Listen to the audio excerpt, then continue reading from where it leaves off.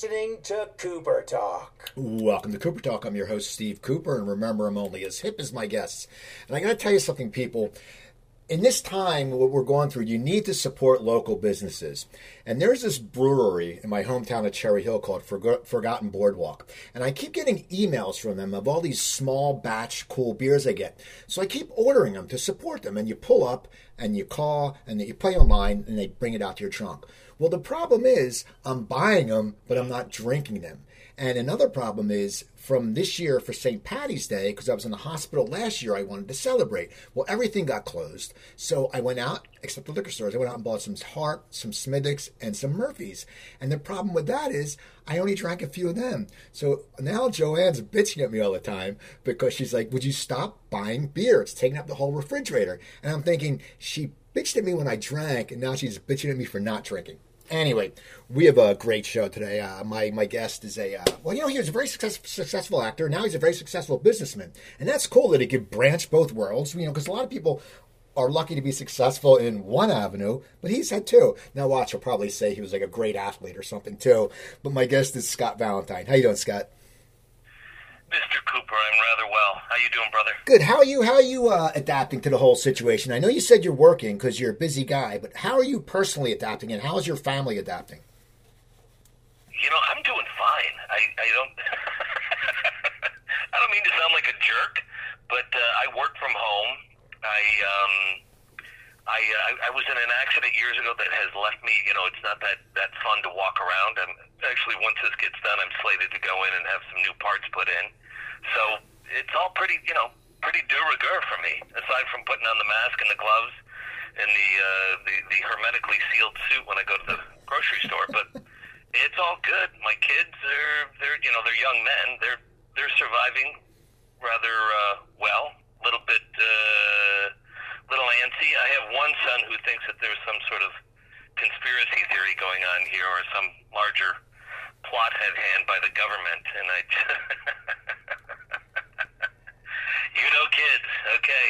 All right. It is funny, yeah. You get so many people, especially because we're friends on Facebook, and we both try to keep it light. I try to keep it light, but some people just come up with these conspiracies, and you go, "Holy crap! What are you thinking?" I mean, it's not just about coronavirus. There's conspiracies about everything, and you go, "What is wrong with these people?" I think they've got a little bit too much time on their hands. Perhaps we should give them a task like going out and filling potholes in the city streets or something like that. Now your business now. You own an investment firm. Is that what it is? It's an investment banking firm, Excelsior Capital Partners. We started, around 2004. Went heavy into renewable and sustainable energy sector.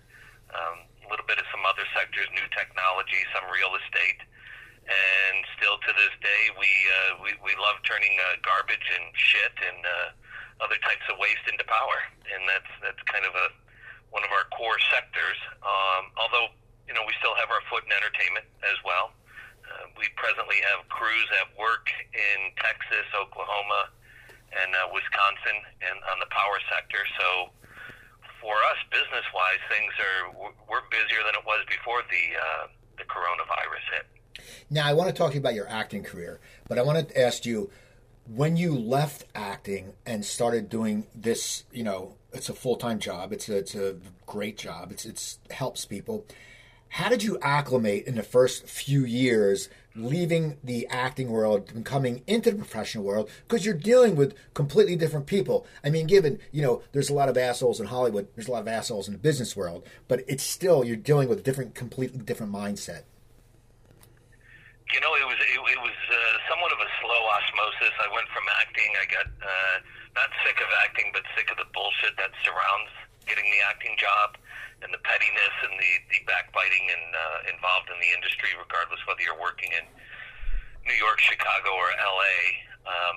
And I wanted a little more control of my life, so I started producing. And then I realized rapidly that producing, you're still dependent upon others to perform in a manner that they say they will, and a lot of times people will say one thing and do another. So I had my aha moment was my last production deal was with Madonna's company. And I was sitting at my desk and watched the brain trust of the executives coming back from lunch of Madonna's company, very, very well knowing that they weren't just having lunch when they went out. They were imbibing in other things, shall we say. And as they proceeded down the nave of the office, it almost as if I could see that cloud of dust. Kind of, remember in Peanuts when Pigpen would walk down the... Yeah. And there was that cloud of dust, and I'm looking at these God, I got to watch my tongue here. I don't know how many expletives I can use on your show. You can use whatever you want. Folks, do whatever you want. Less than desirable, and at the time I was working under the same umbrella, but working with a woman who is now my business partner and has been my business partner for the past 16 years. And then also there was another gentleman on the East Coast that had made an offer to finance a deal that I had at MGM at one time. And he was at another capital company, and I thought, and they had financed the first turkey manure to power plant up in Minnesota. And I said, what the fuck are you doing, Valentine? You want to feed your kids and house your children dependent upon knuckleheads like this that go out at lunch and get high and get drunk. Fuck that. And I called up Dakota, I called up Johnny, I said, hey, let's turn water into wine here. And that was the beginning of it. We did a facility up in Colorado, and there's been a string of them since. Really, 2008 was a turning point for us after that financial crunch where we had to go from large biodiesel or ethanol plants to smaller distributive-sized plants. But to answer your question, I'm sure you asked me what time it is, and I'm telling you how to make the watch. I apologize. That's fine. A lot of it was when you're producing a movie, you've got to have the same sound business practices as you do in any industry. That doesn't mean that always those sound business practices are implemented in the entertainment industry or other industries. But realizing that there are holes that have to be filled, and you've got to fill those holes or plug them up somehow. And there was a boatload of meetings, and still to this day that we're in, where I make sure to keep my mouth shut. Because there are guys and gals in the room that are much smarter than I am, that are much more adept at the particular industry that we're entertaining at the time. And a lot of times it's, let them rise and shine and support them. So it's been a learning process, but it's been wonderful. I'd rather people hear that I went off and started playing with manure and garbage as opposed to I went to rehab or got arrested for, some sort of illicit activity. Right.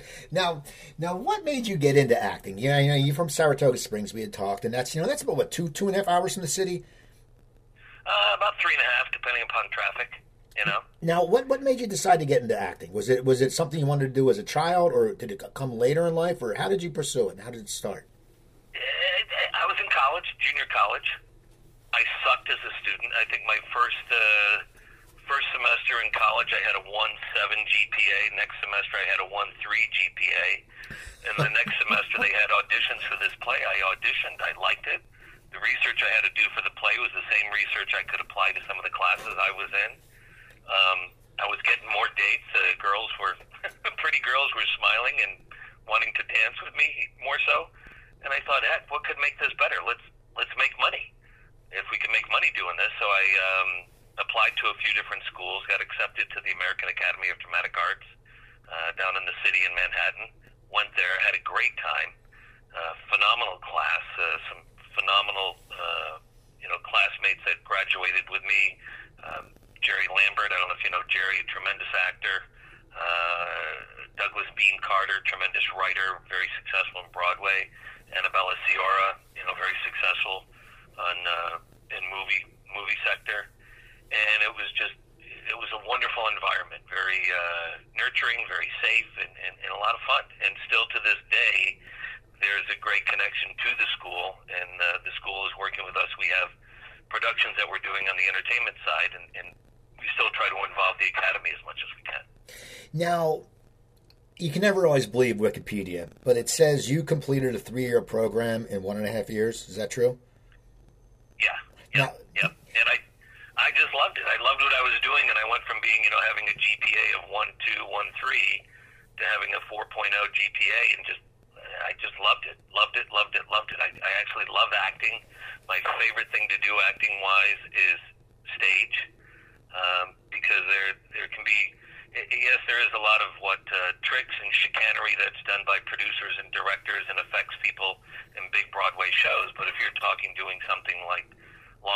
Enemy and Tonight or Congreve's, or Wickerly's material. You can't make it up in editing. What you do is what the audience sees, and what the audience sees, you get an immediate reaction as to whether you suck or you're appealing, and I kind of like that. Now, when you graduated college, where do you go from there? I know you got in an accident, but before that, what were you doing? I was working as a chef at the Hilton at Rockefeller Center for the time, and then got run over and dragged by a truck in Manhattan, hit at 42nd and 8th, and I was on my way to my agents. I was offered a soap, and I was offered a feature film. I wanted to do the feature film. My agent, of course, wanted me to do the soap more.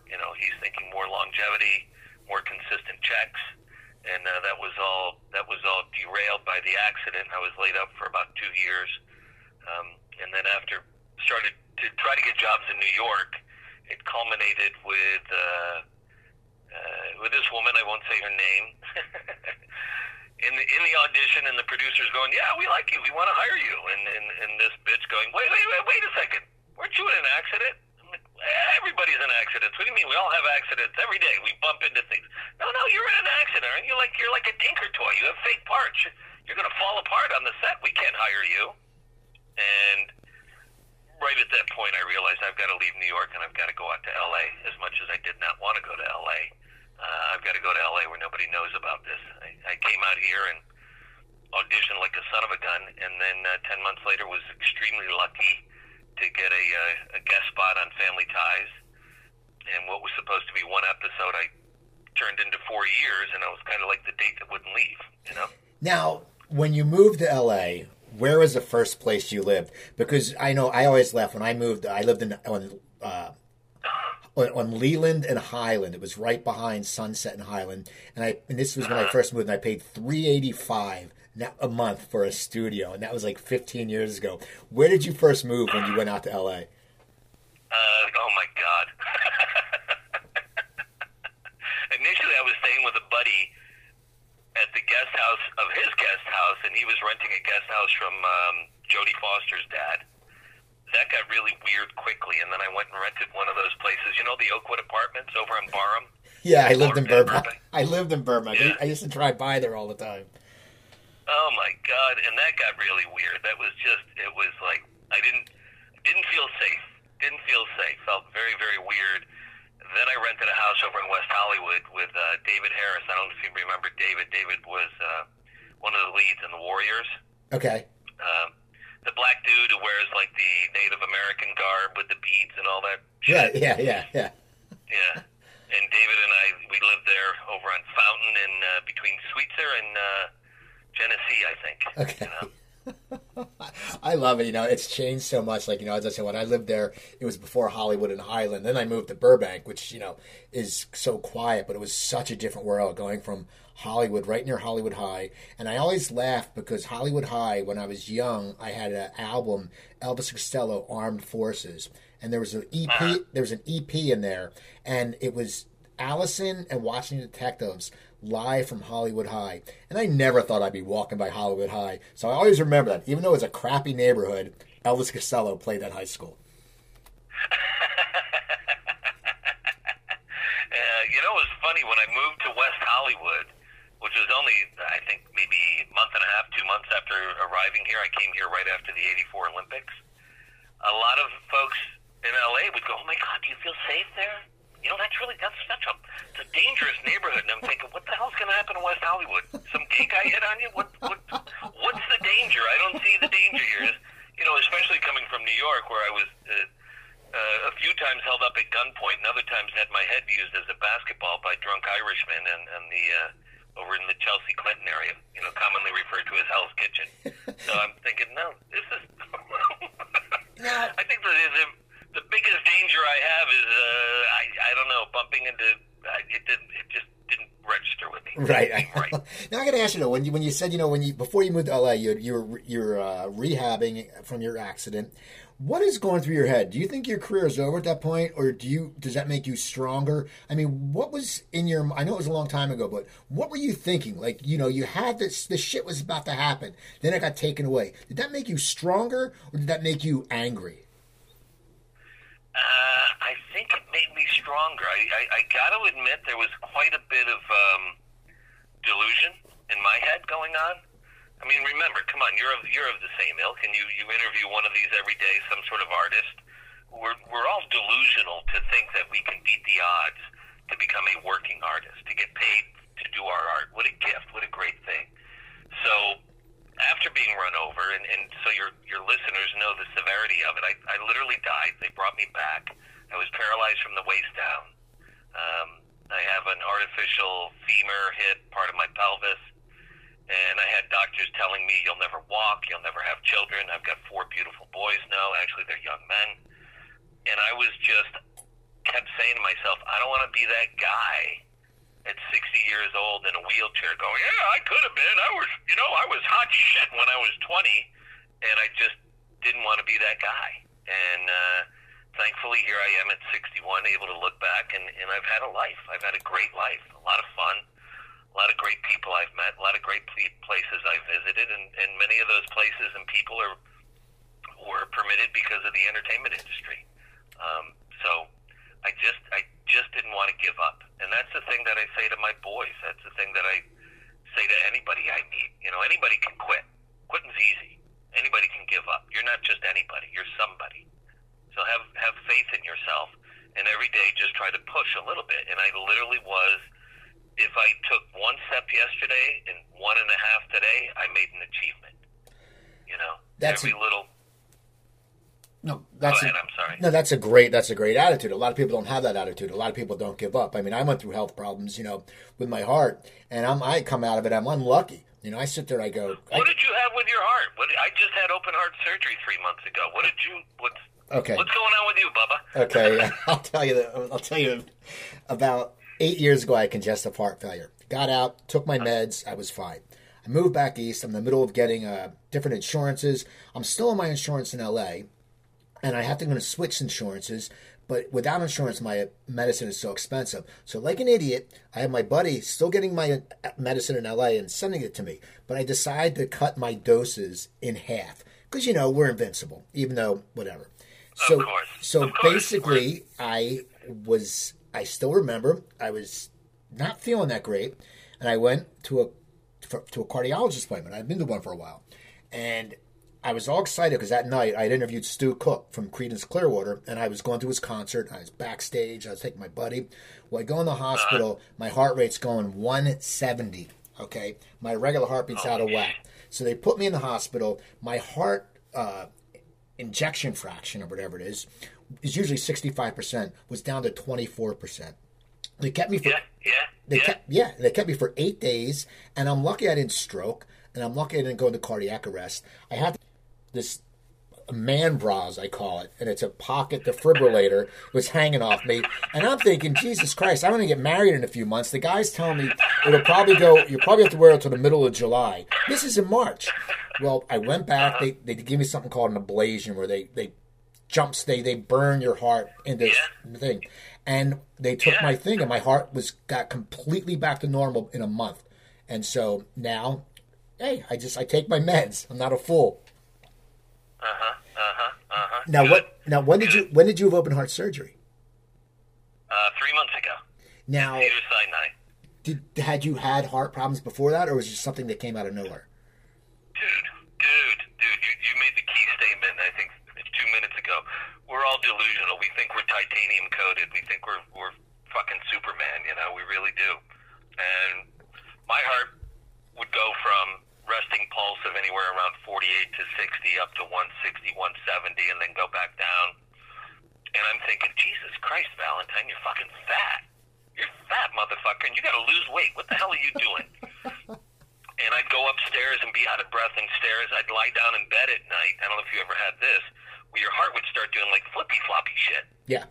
Literally felt like it was flipping in your chest, and then eventually would be like a big gulp. When you go and you whatever, you work out or you're really hot, and then you drink cold water, and your throat constricts, and then all of a sudden it releases and goes gulp, and that's what my heart would feel like.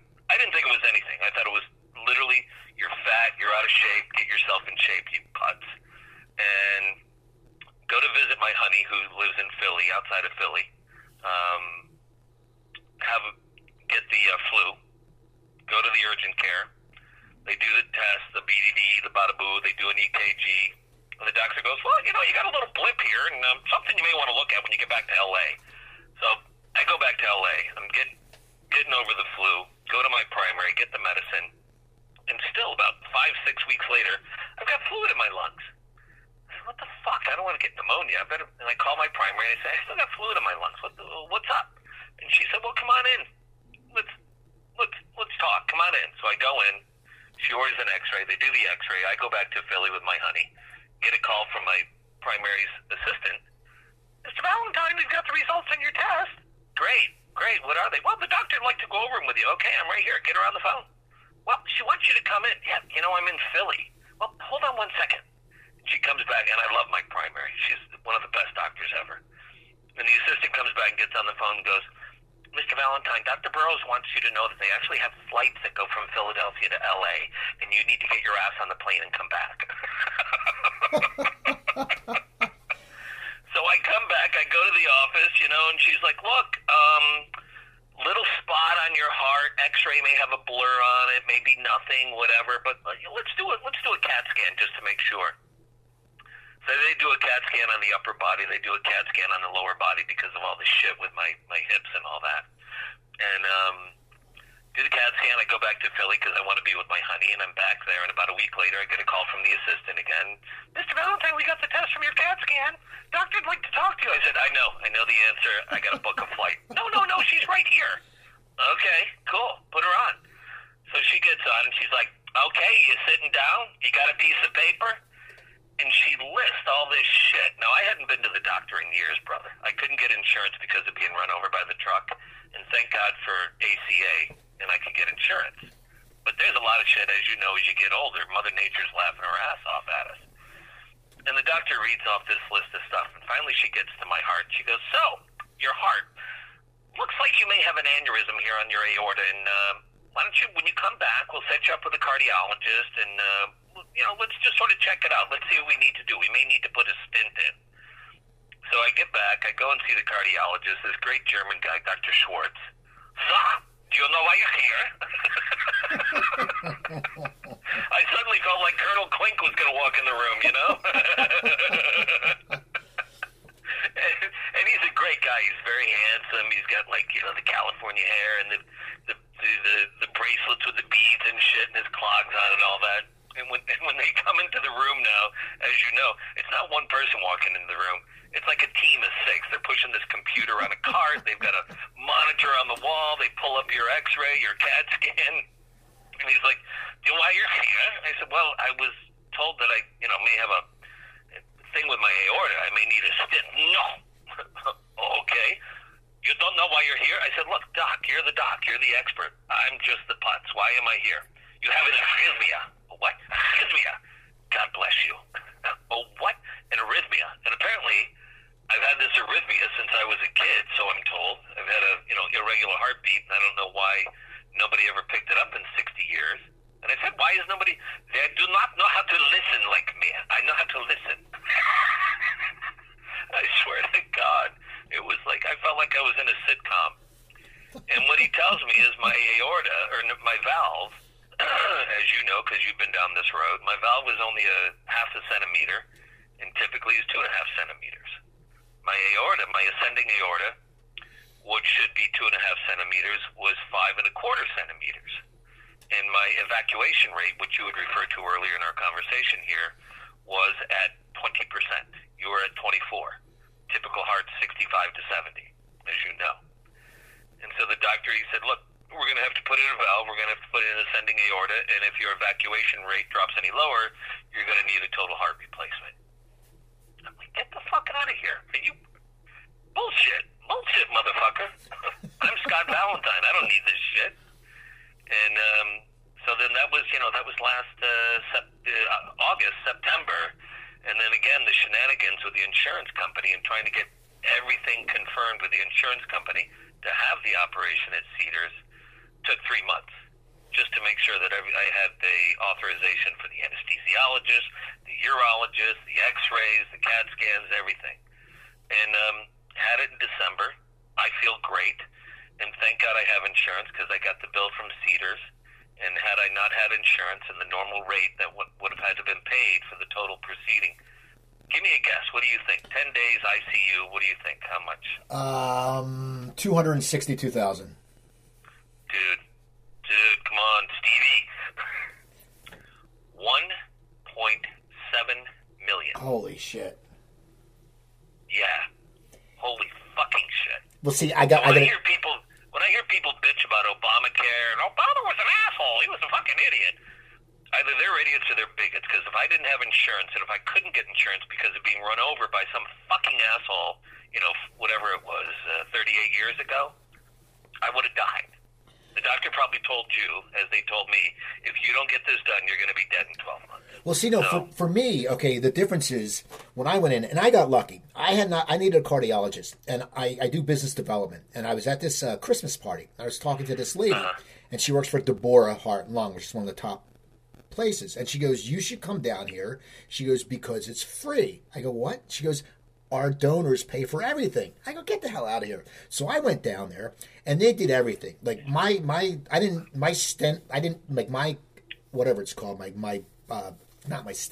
arteries are clear. Everything's clear. Mine was irregular heartbeat. Me too.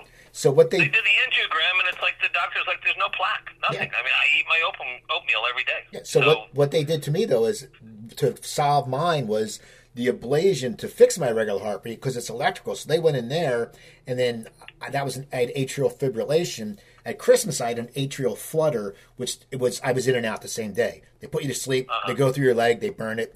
But my bill I ended up not having a bill. And I had been on my company's insurance, now I'm on my wife's insurance. But it's always funny, and you'll appreciate this because you had a huge bill. I love the feeling that I know they're paying the whole bill, but when you get that piece that says this is not a bill, and every fucking service is listed and how much it would be, and it says 0, 0, 0, 0, you're like, ka-ching, I scored. I got down on my knees and kissed the ground. That's what I did when I got 36-page line item bill. Probably yours was about the same too. It's crazy. The funny thing is that we're sitting here, and I'm guessing you're around my age. I'm not going to I'm 56. divulge you. I'm 56. You're 56. Okay, we're close enough. If this conversation was 30 years ago, we'd be talking about doing blow, getting laid, going out, partying. Oh yeah. And here we are. I have a purse. I've always had a purse, and everybody laughs, and I don't give a fuck. It's my purse. It's where I want to carry shit. And I had back when I lived in New York, I had this leather satchel, and in that satchel was probably some marijuana, a pipe, a little blow, eye drops, gum, to hide the smell and all that shit. Now it's fucking Q-tips, tissues, liver pills. Well, it's funny. Anti-inflammatory.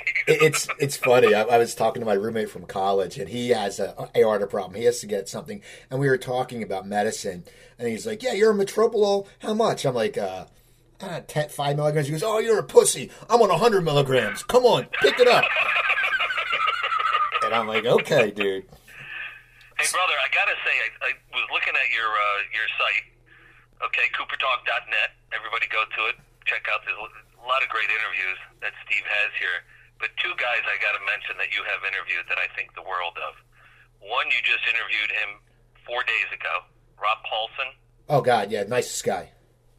Love him. Love him. Love him. I did a shitload of voiceover work and kicked myself in the ass every day for stopping doing it, getting pissed off at Hollywood because it was so much fucking fun.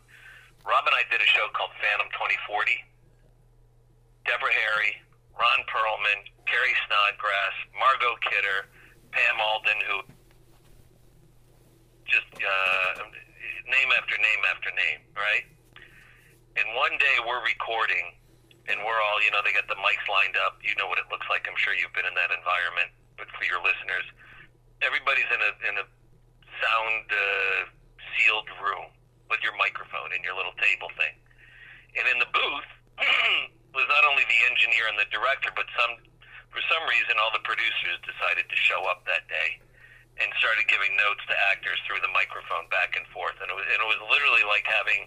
7 wives tell you, no, I want the wall painted this color. No, we want it that color. No, I want wallpaper. And it was so fucking confusing, and they're all talking to me at once. And Rob, right in the middle of it, said, "Stop it.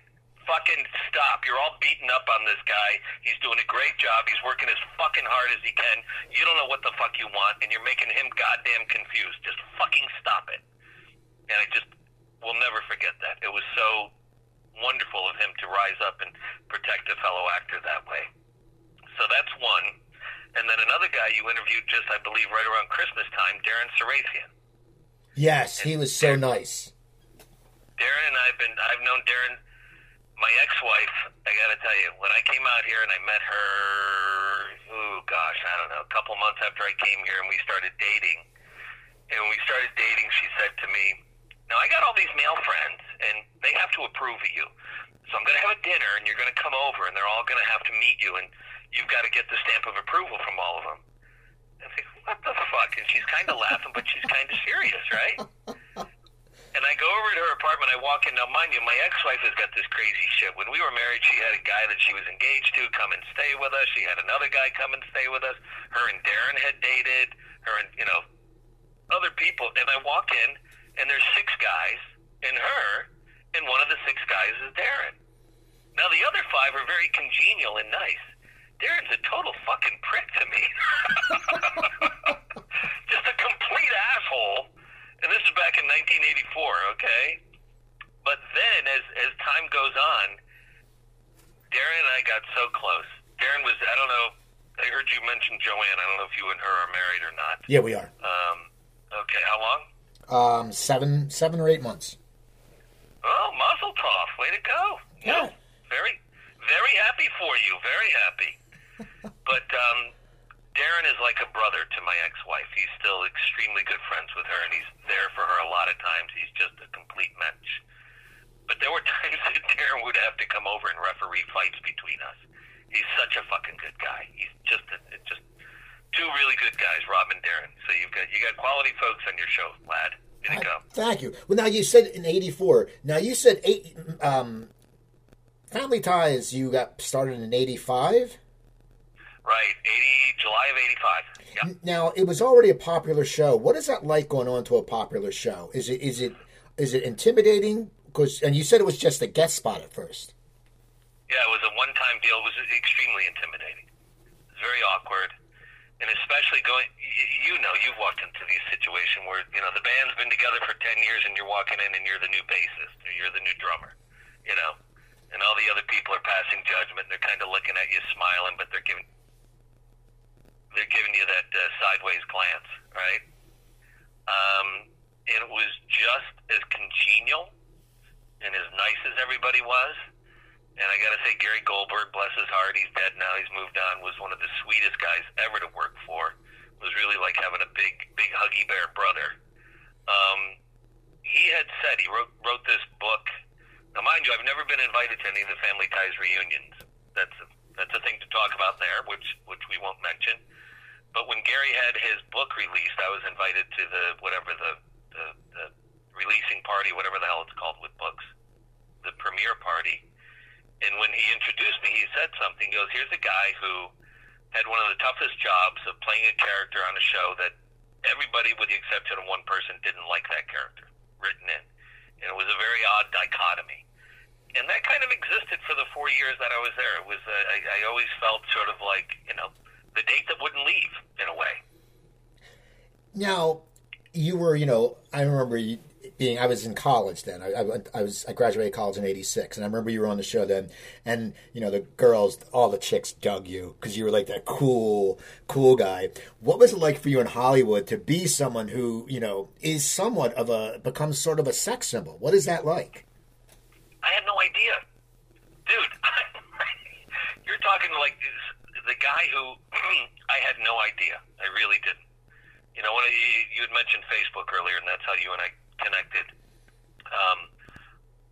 Facebook can be a pain right in the fucking ass. There's so many goddamn ignorant people that just have, and the brazen disposition they take in attacking a certain subject when they have the safety of they're sitting in their home in front of a computer and there's no direct contact.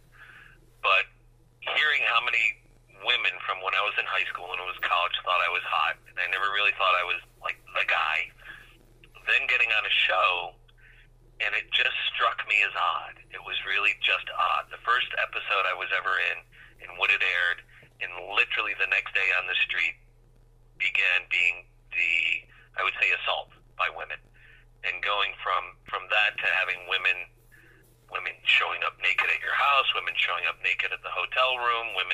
running up to your car and pulling their shirt up or opening their shirt up and here's my breast, please sign them, kiss them. It was all really strange, and I really actually wasn't that comfortable with it. I didn't really.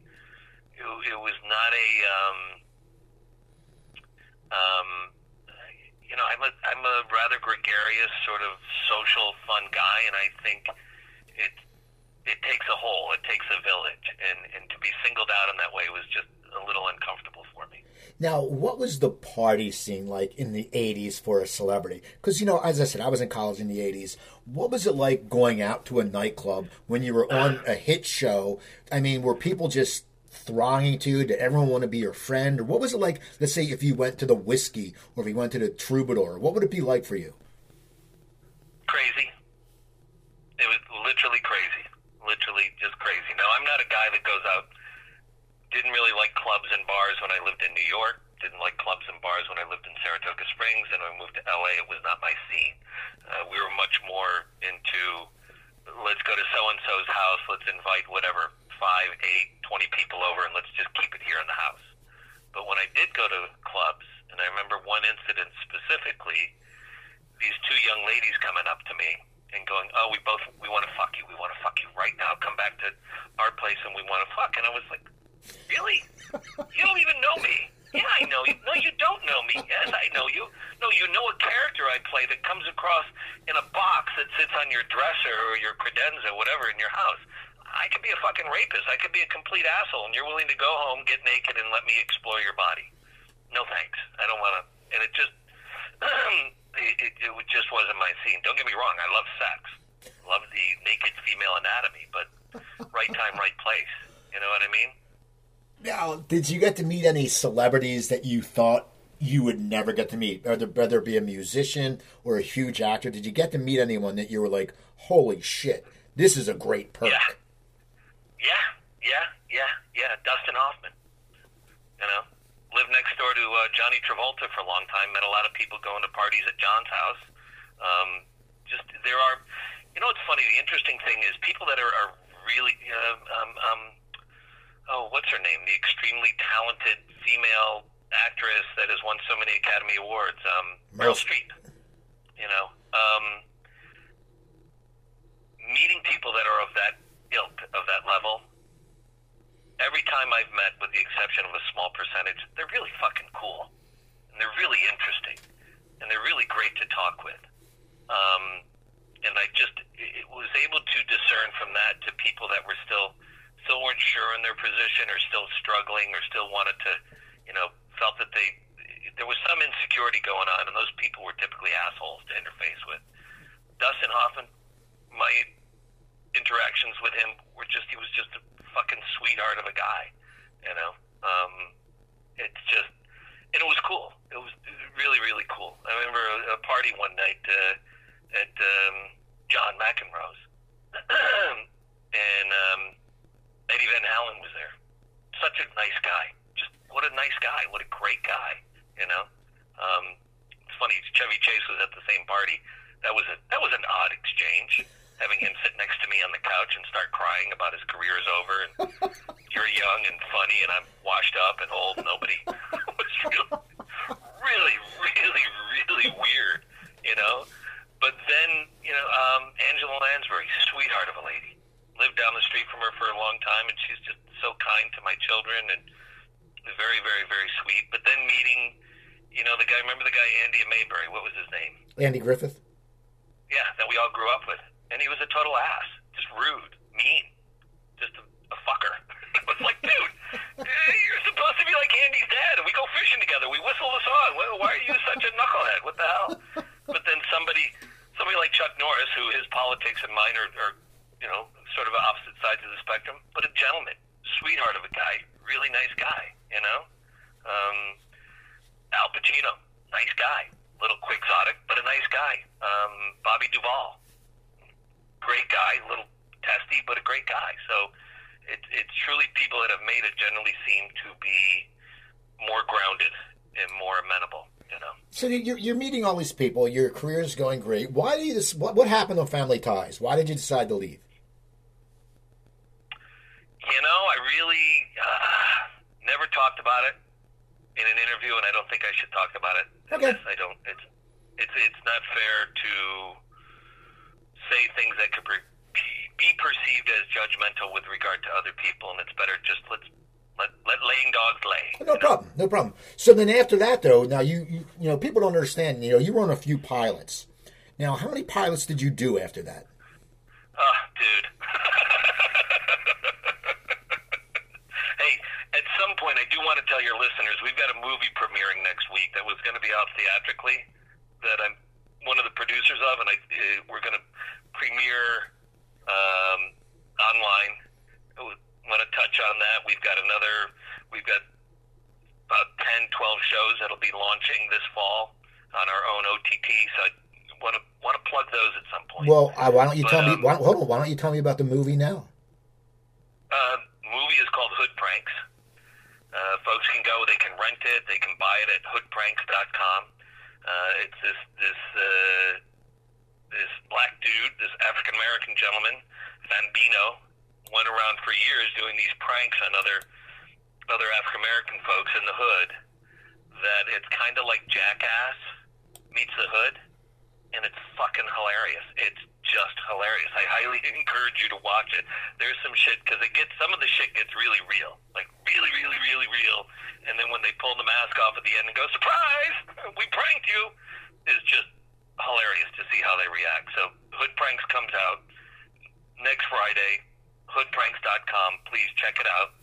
And if you want to be on one of our shows, we're doing 2 shows with the NFL. One is a tailgating show. The other one is a wellness show. We've got the blessings of the NFL Alumni Association. Bart Oates has been our emissary there. He's good buddies with my partner, Larry Meistrich. Larry started the company Shooting Gallery back in the 90s. Larry produced Hood Pranks.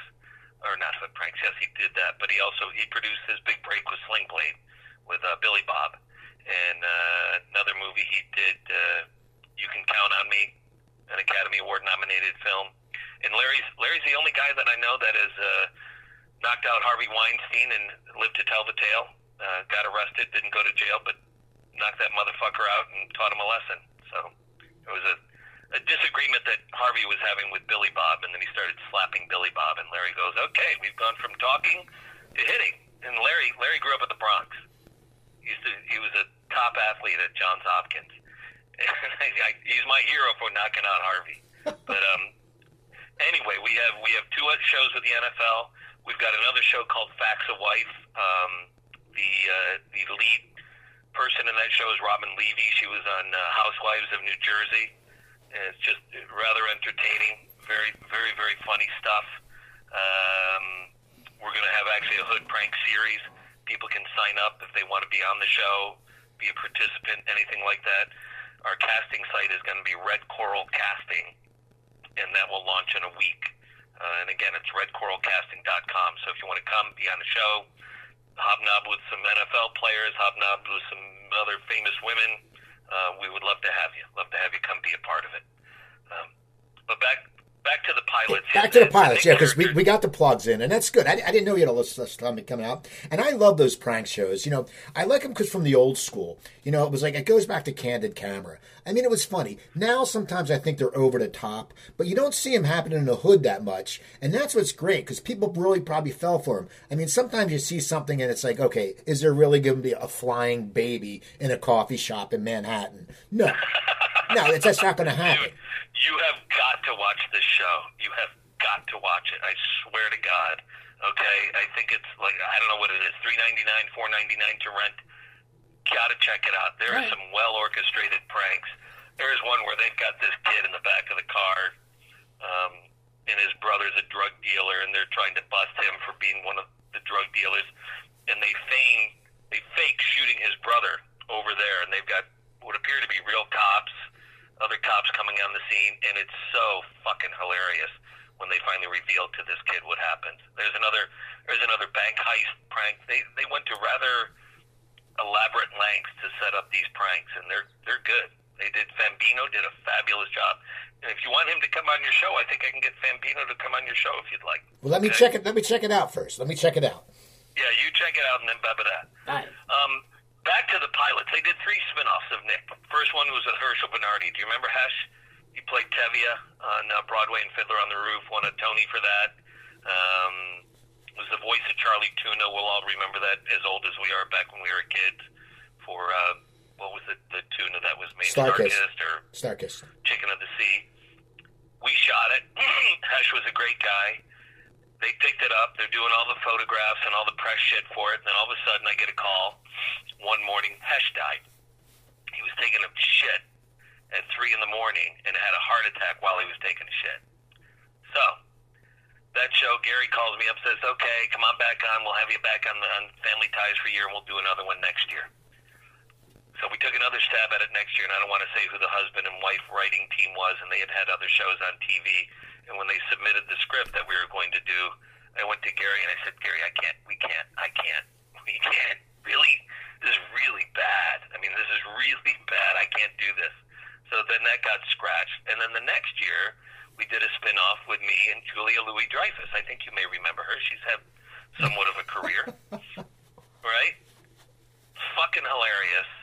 They test the thing. It tests through the roof. All right? And I'm thinking, great. Finally, they're going to pick up the show. We can go down the road and continue on in another fashion. And next thing I know, I get a call. And they're not picking it up. I'm like, what? They're not picking. What are you talking about?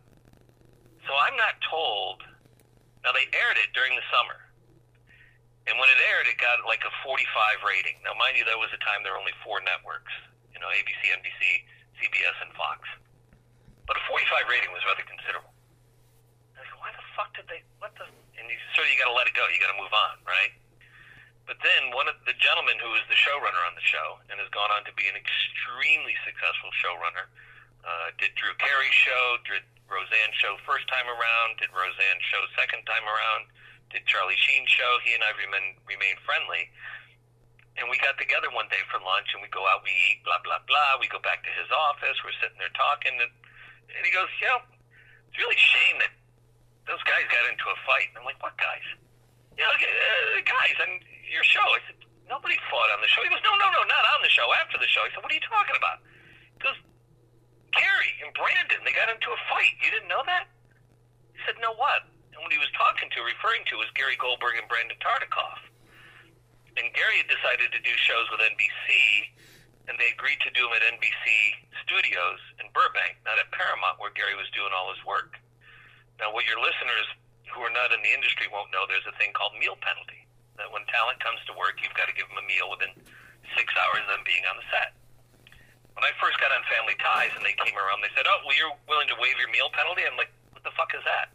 Like, if we don't feed you within 6 hours, the show gets fined every 15 minutes that we don't feed the actor, unless you formally waive it. And I'm like, yeah, sure, because we're going. With any creative endeavor, whether it's a band, whether it's a dance troupe, whether it's actors, it takes a while to sort of have it meld. And once it melds, you want to keep it rolling, So everybody at Paramount gladly waived their meal penalties. And Gary rewarded you handsomely at the end of the year. Cast, crew, everybody. It was rather beneficent. But up at NBCP, they had finally got things going, and then I think, what's it called on a sitcom? I think stage manager is the first AD. Said, okay, meal break. And Gary goes, what are we doing? Let's keep going. We just now are getting it. And the crew's like, no fucking way, man. We're taking our meal. What can't you do? Waive the penalty? No, you want to pay it, pay it. So Brandon and Gary started getting into having a difference of opinion, which I was told secondhand went from sort of vociferous talking to vociferous pushing and shoving, almost hitting. And at a certain point, somebody said, I don't know if it was Gary or Brandon, said, well, you can't have my show. Well, I don't want your show. You can't have my show. Fuck you, I don't want your show. And the show they were talking about was the pilot that I did with Julia. So that got trashed, So it's just funny. I mean, it's part of what led me to want to be out of the business, because there was another pilot I did with, remember the show Nightcaller? Yeah, Gary Cole. Yeah, Gary Cole, who's gone on to have an extremely successful career. Sweetheart of a guy. And I don't know if you remember, Peter Boyle played his father on the show. Oh, yeah, Peter Boyle. Everyone Loves Raymond. Young Frankenstein. Yes. John Lennon's buddy, okay? So they said they want to do a spin show, we want you to play Gary's brother, Peter's son. I'm like, yeah, great, love it. Let's do it. So we did it. We shot it. There was some problems during the shoot, which should have been a good indication. And when they got done shooting the show, I get a call from the showrunner, the EP. He goes, well, looks good, but I got to tell you, there's a little problem. I said, okay, what's the problem? He goes, well, when we cut it all together, we're at 66 minutes. Our show's 44 minutes. 2-hour show's 88 minutes. They're right in the middle. I said, well, what are we going to do? And the EP, Bob Singer, he goes, well, I'm going to go back to the network and see if I can get more money, and let's round it out to 2 hours. Okay, cool, love it. They wouldn't give him the money. They obviously looked at it, didn't like it, didn't think there was something there. So then they cut it down from 66 minutes to 44 minutes. And it just didn't make sense. There were such large gaps in the show that it was really like, what? What's going on here? So it got trashed, didn't work. But I was the one that was like, well, why didn't this work? What happened? It's got to be Valentine. Valentine's the reason. There it is right there.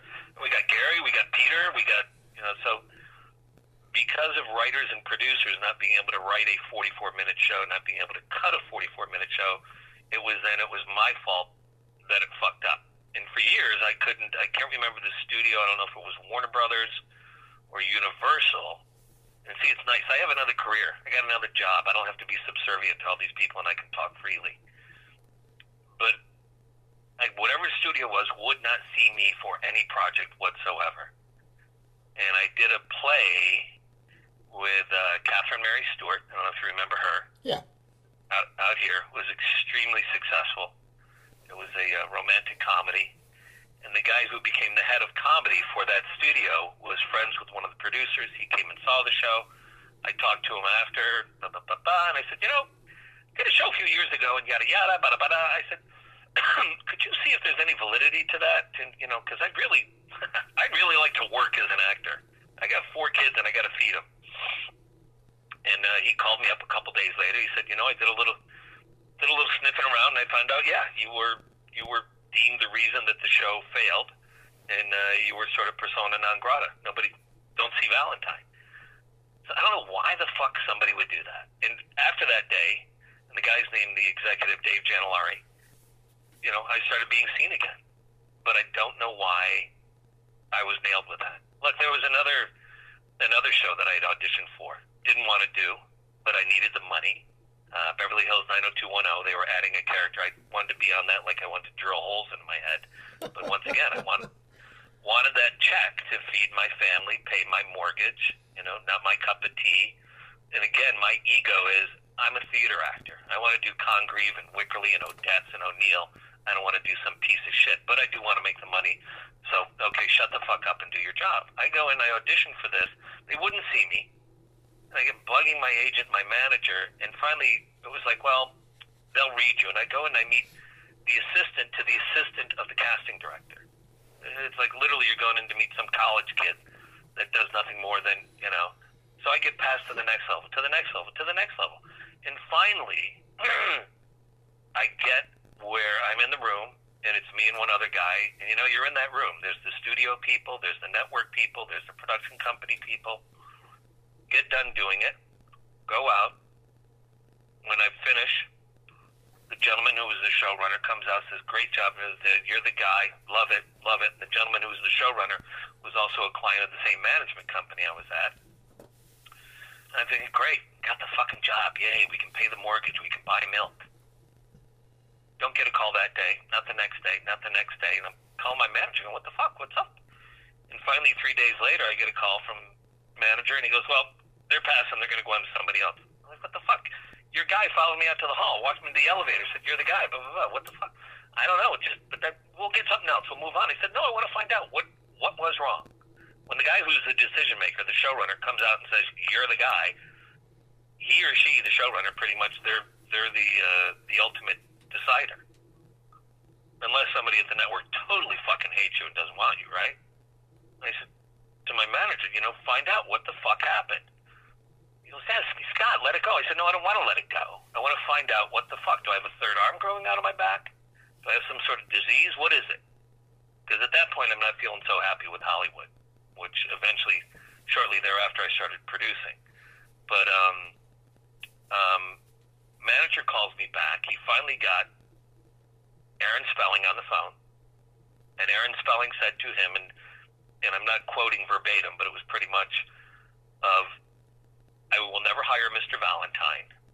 I don't want Mr. Valentine anywhere near any of my projects. And if you continue with this line of questioning, I'll never hire any of your clients. So what the fuck did I do to Aaron Spelling? Why does he have an axe to grind with me? And I have no idea. I met the guy once at a premiere of a movie that his wife did, and have no idea. So it was that kind of shit that's it's like high school, you know? I want to be judged on my performance, on my actions, on my abilities, not because of some, gossipy bullshit that goes on. So in the business world that I'm in, pretty much there are assholes in every facet of business. In the business that I mentioned at the beginning of this conversation. But in that world, you can still mitigate that by having a solid project with a solid foundation, solid assets, and tremendous, solid, forward-looking predictions. And that's something that I went and going, I've got to feed my kids. And I don't want to be, I don't want to be doing my best acting at that time, Steve, was walking into the room, having, read the script the night before and going, wow, geez, somebody really, man, they did a good job with this, didn't they? They really wrote, didn't they? And knowing I thought the material was a piece of shit, but knowing I needed to pay my mortgage and buy milk and bread for my kids. So it was rather, it got to a point felt very somewhat demeaning and compromising. And I was like, you got to do something where you feel good about yourself, Bubba. But I was going to say, you said it felt demeaning, and you had to make the money. But did you ever at that time when you had for stupid reasons, you weren't getting gigs, so the pilots weren't getting picked up? Did you ever start getting a real sense of bitterness or just anger at the business? I mean, what kept you in it? I mean, how do you deal with that when the shit's right in front of you? No, I got so angry, and I felt literally, and call it my ego. I thought, you're a trained actor.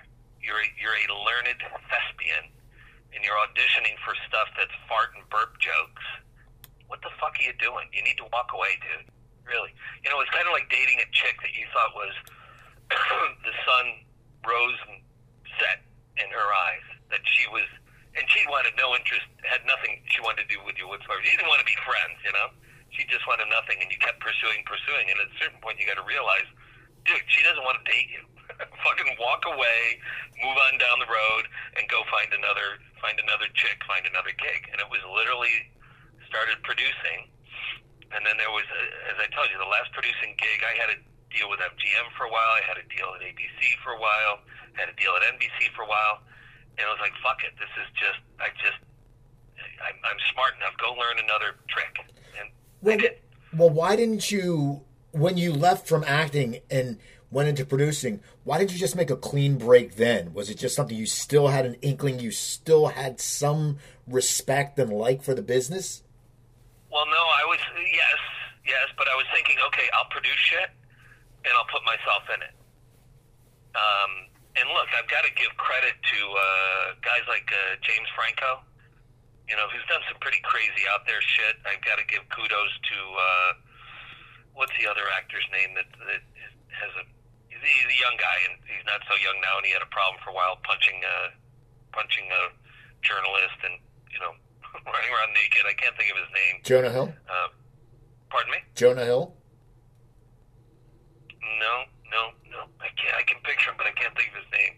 Anyway, what I should have done, looking back, and always hindsight's 20/20, I should have rallied with people like Darren, who had value, who had abilities, who was very talented. And I should have produced my own stuff for myself and went forward that way. I was trying to produce stuff that would appeal to MGM, that would appeal to, whoever the distributors were that we were working with. And at that time, I was like, well, we should really put Jimmy Juba in the role, not you, because Jimmy's got, you look at his Q rating right now. Remember, it used to be the Q rating? Now everybody looks at IMDb, and what's their IMDb rating? So I was not smart enough to really go, okay, I'm picking this, I'm going to do this. Now, mind you, working with Larry Meistrich, once again, Hood Pranks, hoodpranks.com, redcoralcasting.com. There's a movie that would have been shot already were it not for the coronavirus. And we've got some phenomenal actors in it. And I will put myself in that movie. You know, it's a great script based on a stage play called The Walkers. Phenomenal piece. Catherine Curtin, do you know Catherine? From Stranger Things and Orange is the New Black. Okay. Just a phenomenal New York actress. She wants to play one of the leads. Love her, love her, love her.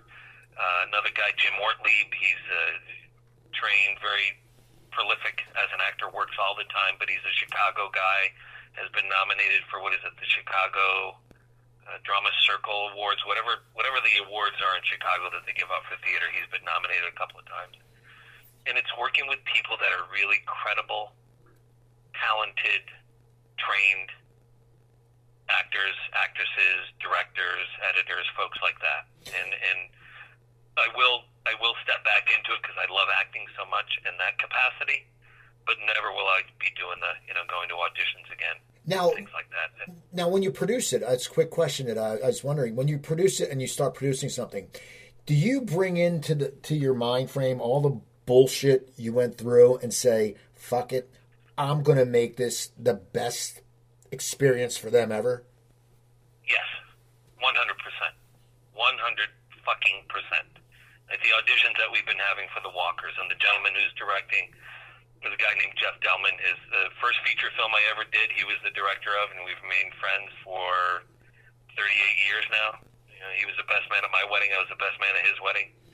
He was there for the birth of my children. I was there for the birth of his children. We have both seen each other's wives' vaginas. There we go. But Jeff is one of the best directors I've ever worked with as an actor. What was the movie?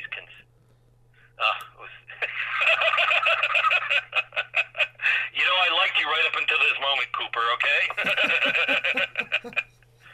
First film I ever did, and what was the name of it? Dead Time Stories. And the thing is, he made it for $500,000, and it made over $5 million, so he became very desirable. Another Academy Award-winning actress was in that film, Melissa Leo, and Jeff just has a great eye for talent, a great eye for material. So when we audition people, it's very, Jeff works with the actors. It isn't that bullshit where, you come in, you say hi to the people, half the folks are looking down at their fucking phone or their watch or they're scribbling shit or they're, that person has taken time, the actor, to prepare and put their love and their artistry into that audition. So I want to give them that respect back and be there. We want to nurture that and make that a great experience for them. And the funny thing is, I'll say, I don't know if any aspiring actors are going to listen to this. You're good. I wish I had done this 40 years ago. 80% of the people that walk in that room are good, and they do a good job. 10% suck big time. And the other 10% really have that je ne sais quoi. They have that certain something that makes them rise above the other folks. It makes them very special. And it's a great experience to be collaborative and cooperative and support each other. I mean, that's what we're supposed to do. It shouldn't be this backbiting pettiness. Man, I want to thank you for coming on. I just got to give you one thing that's funny is, I don't know if you know this. Do you know, and it's the funniest name, do you know your first IMDb credit by any chance? No, I don't. What is it? It's a movie called Waitress, or TV show. But oh, Jesus Christ. Your character is Swing Dog Dope Busboy, and that's one of the best descriptions of a character I've ever heard in my life. That was done. The company that did that was Troma. I don't know if you know Troma Pictures. Yeah. Lloyd Kaufman. Lloyd tried to get me to suck his dick. Tell me that. What happened?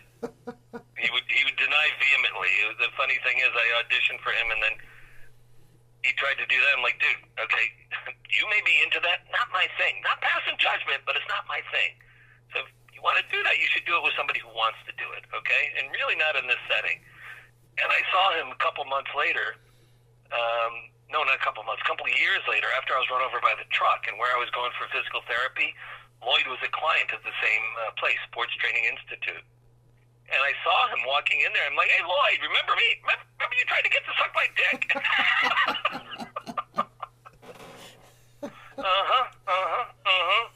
Oh, God. Steve, this has been a real pleasure. It's been great. Pleasure. Thank you so much. Give your info again.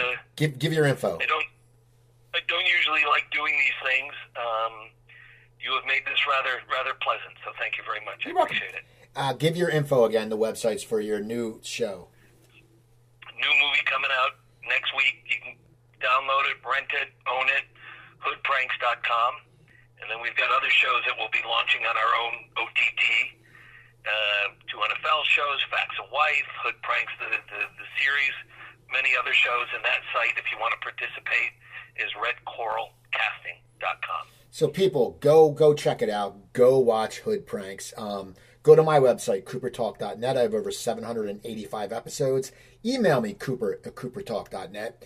Twitter's @CooperTalk.